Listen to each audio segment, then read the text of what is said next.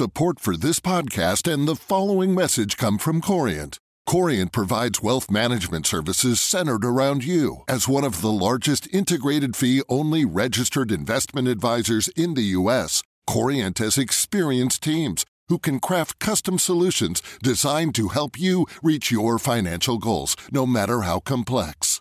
Real wealth requires real solutions. Connect with a wealth advisor today at Corient.com. That's Corient.com. Hello and welcome to the Rachman Review. I'm Gideon Rachman, Chief Foreign Affairs Commentator of the Financial Times. Welcome to this, my first podcast of 2022. In this edition, we're looking at the situation in Sudan. This week, Abdallah Hamdok, Sudan's Prime Minister, resigned. He was the civilian face of a military-dominated government that has promised to turn Sudan into a democracy. Now, the country's political future is once again in the balance. Large demonstrations are a regular occurrence on the streets of the capital, Khartoum. The economy is in deep trouble, with inflation rampant. And outside powers fear the emergence of another failed state in Africa. My guests this week are the London-based journalist Yusra El-Baghir and Muzan El-Nil, a writer based in Sudan who is herself a regular participant in the pro-democracy street protests. So, what lies ahead for Sudan? To understand the roots of the current conflict, you have to go back to 2019 and the overthrow of Sudan's long-standing dictator and military ruler, Omar al-Bashir. I, as the defense minister and head of the chairman of the Supreme Committee, I announced that the former head of the regime has been removed and is in safe place. I announced the formation of a transitional military council that will manage the matters during the period of 2 years. Bashir's overthrow was prompted by mass demonstrations and unrest. In its aftermath, the Sudanese military promised to oversee a transition to civilian rule. But clashes between the military and civilian demonstrators continued, even after Bashir's removal, with at least 100 people murdered on the streets of Khartoum in one incident in June 2019, an event some Sudanese compare to the Tiananmen Square massacre in Beijing in 1989. This was the peaceful protest that managed to topple one of Africa's most brutal dictators, Omar al-Bashir. For weeks, Sudan's youth occupied the capital Khartoum, but in the end, they were met with blood and bullets. Shortly afterwards, Abdallah Hamdok, a former UN official and technocrat, was appointed Prime Minister. His agenda was to calm the country, stabilise the economy, and prepare the way for elections, as well as to restore Sudan's international standing. And he had some successes. Sudan was removed from America's list of state sponsors of terrorism, a move that also involved the poverty-stricken country paying the US hundreds of millions of dollars in compensation. But in October, Hamdok was overthrown by a military coup, the 17th such coup to take place in Sudan since the country's independence in 1956. Just within the past few hours, the head of the armed forces dissolved the joint military-civilian government, declared a state of emergency, and announced elections for 2023. He spoke after Sudan's information ministry announced that the Prime Minister, cabinet members and other civilian government officials have been placed under arrest. The Prime Minister's whereabouts unknown. The military intervention prompted further street protests, which were met with more violence. A month after the coup, Hamdok was reinstated as Prime Minister, and he promised to work with the military to stabilise the country and, eventually, get to elections. But now he's resigned, raising new questions about the future. I started the discussion with Yusra El-Baghir and Muzan El-Nil by asking Muzan about how Hamdok's resignation had affected the mood in the Sudanese capital, Khartoum. The resignation of Hamdok, when you think about the situation on the ground, it actually had minimal effect. The people on the streets, their main slogan was always no negotiation, no partnership, and no legitimacy for the military. That did not change when Hamdok signed his agreement on November 21st with the military, and there was no reason for it to change after he resigned. Actually, he was being called the secretary of the coup by the people since he signed the agreement. I haven't seen even any changes for the schedule of the protests that are scheduled for the coming weeks, or any sign that the resistance committees are a factor in this, in changing their approach towards the existing coup government. It's still the same government for them. Yeah. I mean, obviously, you have very little sympathy with Hamdok, but how do you interpret his decision to step down? Do you think it was simply a reaction to pressure from the streets, or do you think he was genuinely trying to broker some kind of agreement and just couldn't do it? Well, if we listen to what he said in his resignation speech, he said he resigned because he was not able to get the different political parties to some sort of concession or an agreement of some kind. And he believes that this lack of concession, according to his speech, is what led to the continuous bloodshed. And this is the approach in analyzing the political scene and in taking decisions that got us to this point, right?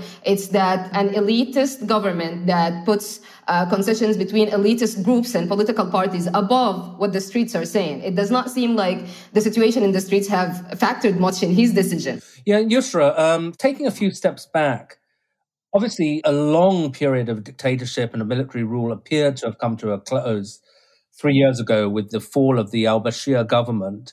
What's happened since then with efforts to establish a democracy? I think appeared is the key word here, because I think that there's a huge difference between what is presented and what actually is happening on the ground.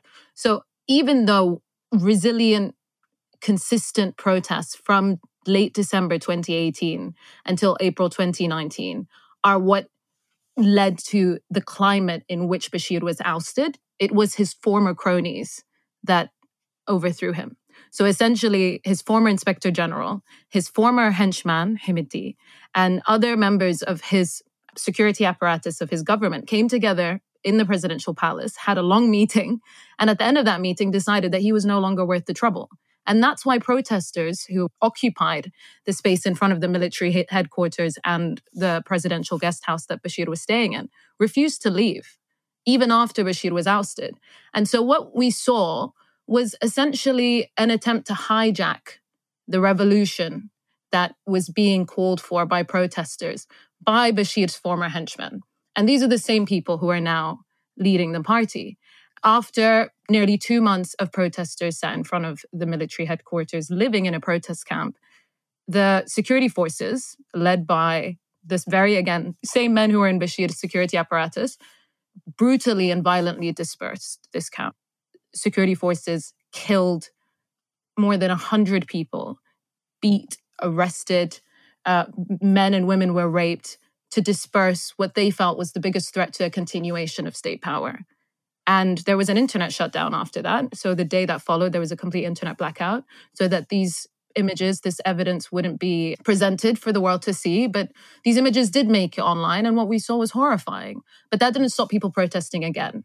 So even against the backdrop of a deadlock of negotiations between a transitional military authority and a coalition of civilian opposition that essentially had been out of government and out of the political arena for the entire, nearly 30 years that Bashir ruled, against that backdrop of a deadlock, people went out and protested again and again. And on June 30th, completely analog, no ability to organize online, hundreds of thousands of people, some say millions, took to the street across Sudan and called for civilian authority. And that's what led to the power sharing agreement that we saw in August 2019, that led to the appointment of former Prime Minister Abdullah Hamdok.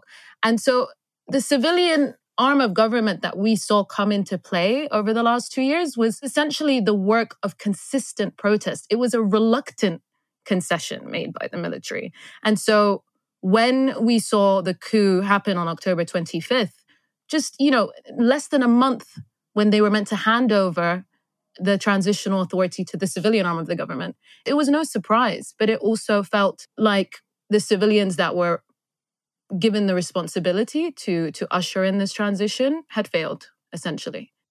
And you then have this period of about 3 months where Hamdok is brought back and appears to be trying to kind of hold the ring, and he's now gone. Where do you think that leaves the democratic forces in Sudan? Do you think they now have any reason to hope that the military will actually have some kind of transition to civilian rule, or do you think we're now looking again at another period of military rule? I think that what is possible, or what we think is possible, is hard to dictate because it hasn't actually ever been executed in a way that people are trying to imagine now. So I think people are going to consistently protest, regardless of support from the international community. What we do know is that they're not willing to settle for the status quo. And one thing I want to highlight is that in Hamdok's resignation speech, he cited the Juba Peace Agreement, an agreement that was hailed by the UN Secretary General as a historic achievement. He hailed it as one of the sort of main successes of his premiership. That, to quote him, he said it silenced the sound of the rifle and restored hope to millions of refugees. And I think that this is a really important thing to look at, because I think it's clear, based on all the evidence provided, that the Juba Peace Agreement, more than anything else, served to embolden the military to carry out the coup on October 25th against the wishes of the people and against the advice of the US government, against the advice of the international community. Because what it did under the banner of this proposed peace and stability, it cultivated this survivalist relationship between the army and political elites from restive regions like Darfur, who were traditionally alienated by Bashir. And it meant that these leaders, who were given formal federal and state political power for the first time, were the first people to come out in support of the coup. And these are the people who have stood by the military, as the military have essentially said that they are going to take over the transitional process. And while this has happened, while Hamdok has been talking about stability and that he signed this agreement in order to bring in stability, at least 138 people have been killed in West Darfur. Dozens have been wounded. Thousands have been displaced. And this is intercommunal violence that has been exacerbated by this grand and empty gesture of peace that the Juba Peace Agreement ended up being.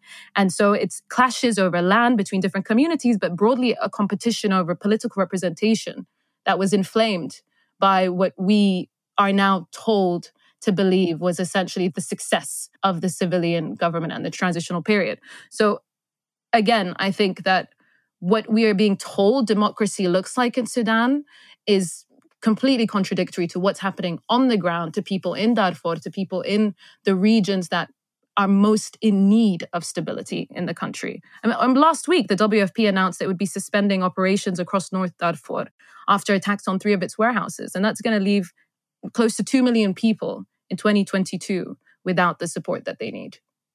Muzan, you said that the schedule of protests is going to continue, that protesters regard the resignation of the Prime Minister as more or less an irrelevance.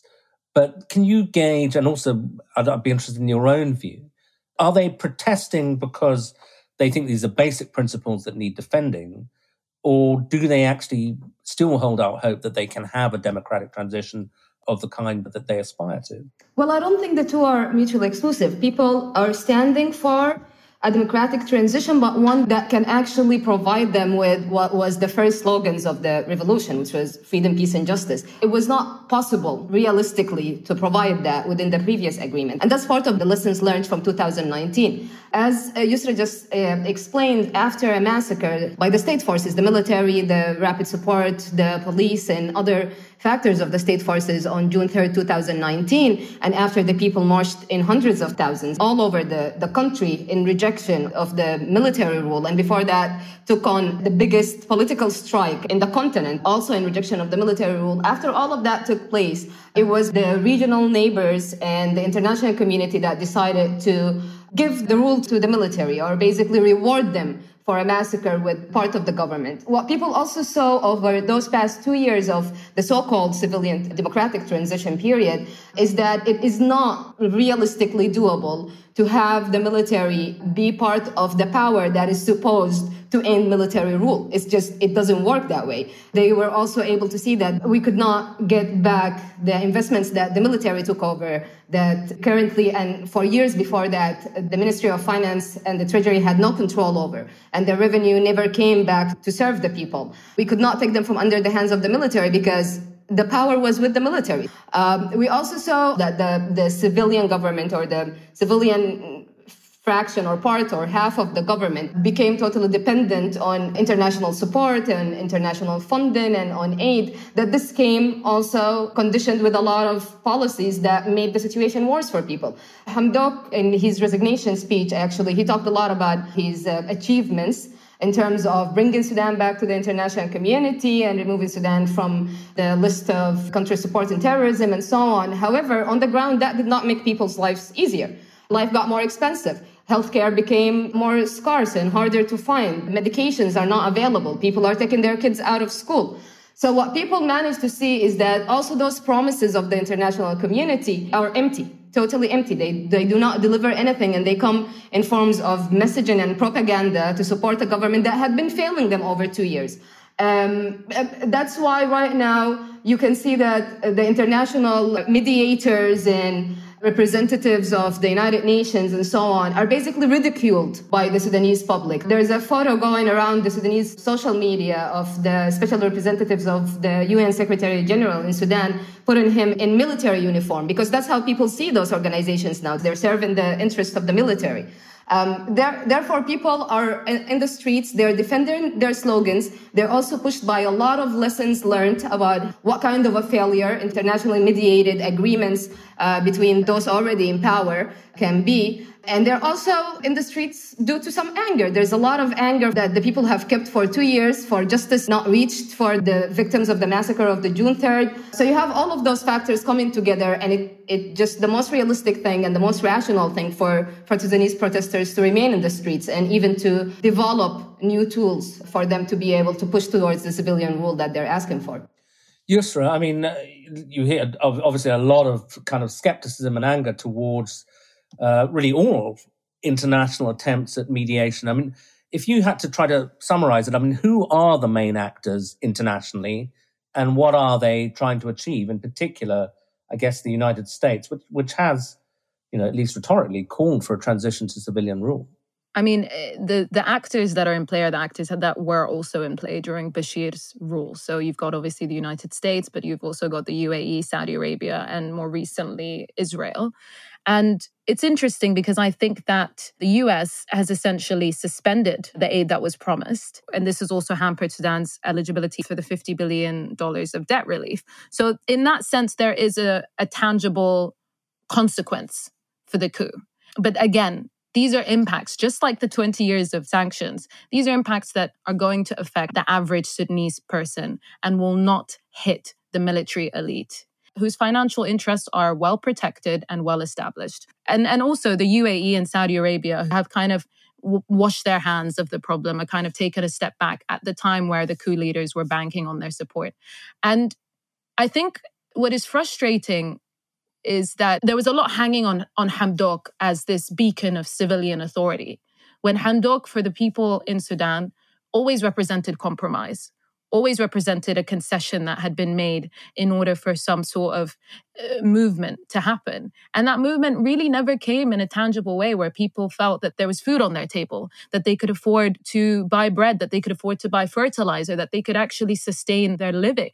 So, I mean, I think what we've seen over the last 2 years has been, a lot of symbolic political theater, but really no substantial, enduring change. And that goes for the peace process that did not bring stability to people in Darfur.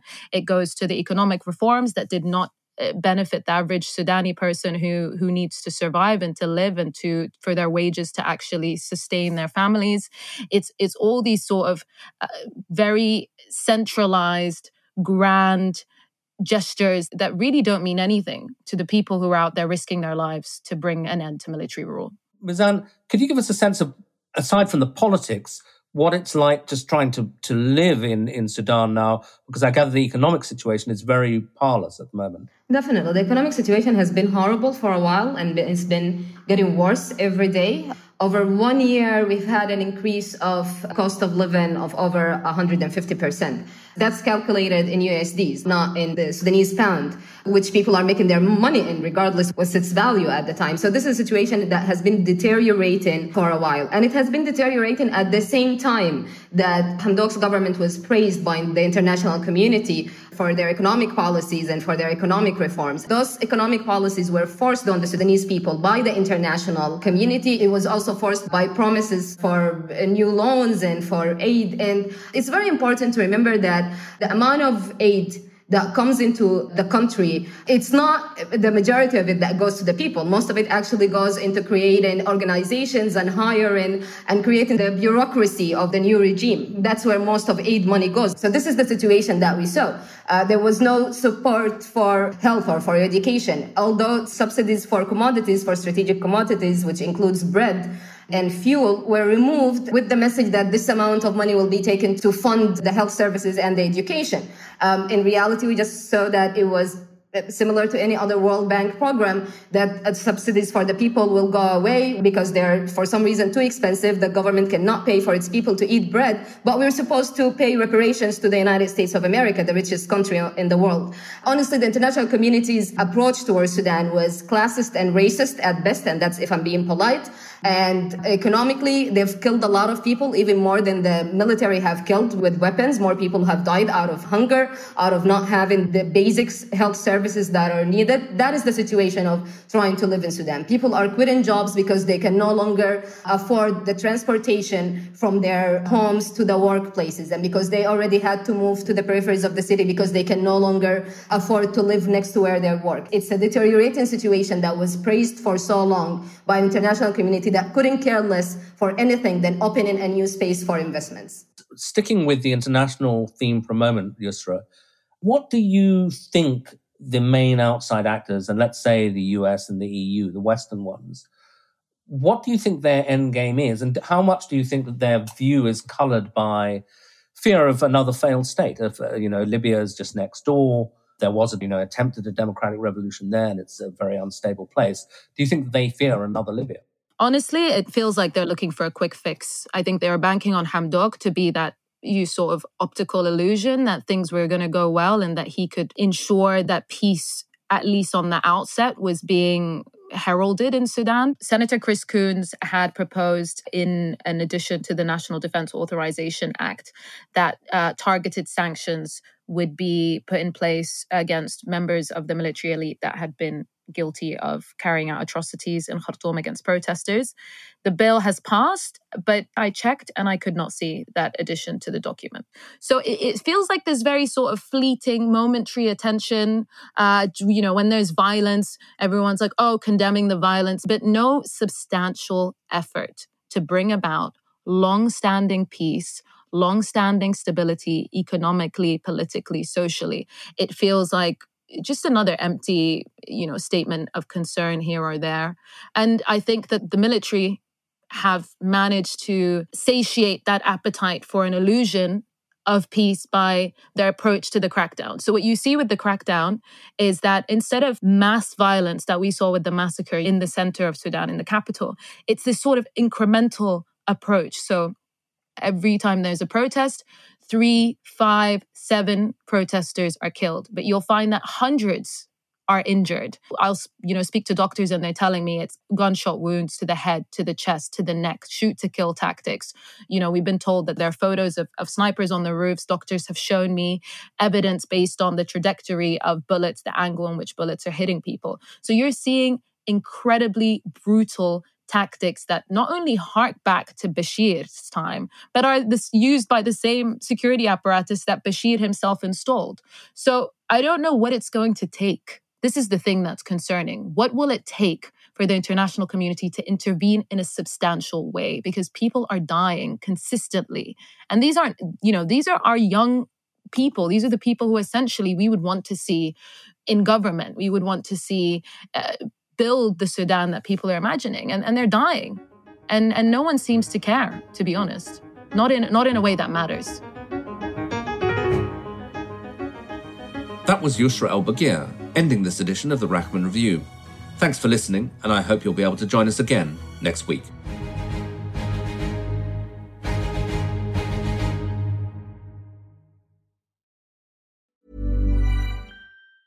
Support for this podcast and the following message come from Corient. Corient provides wealth management services centered around you. As one of the largest integrated fee-only registered investment advisors in the U.S., Corient has experienced teams who can craft custom solutions designed to help you reach your financial goals, no matter how complex. Real wealth requires real solutions. Connect with a wealth advisor today at Corient.com. That's Corient.com. Planning for your next trip? Elevate your travel style with Quince. Quince has all the jet-setting essentials you'll want for your next getaway, like European linen, premium luggage options, buttery soft Italian leather bags, and so much more. And is all priced at 50 to 80% less than similar brands. Plus, Quince only works with factories that use safe and ethical manufacturing practices. Pack your bags with high-quality essentials you'll be wearing for vacations to come with Quince. Go to quince.com/pack for free shipping and 365-day returns.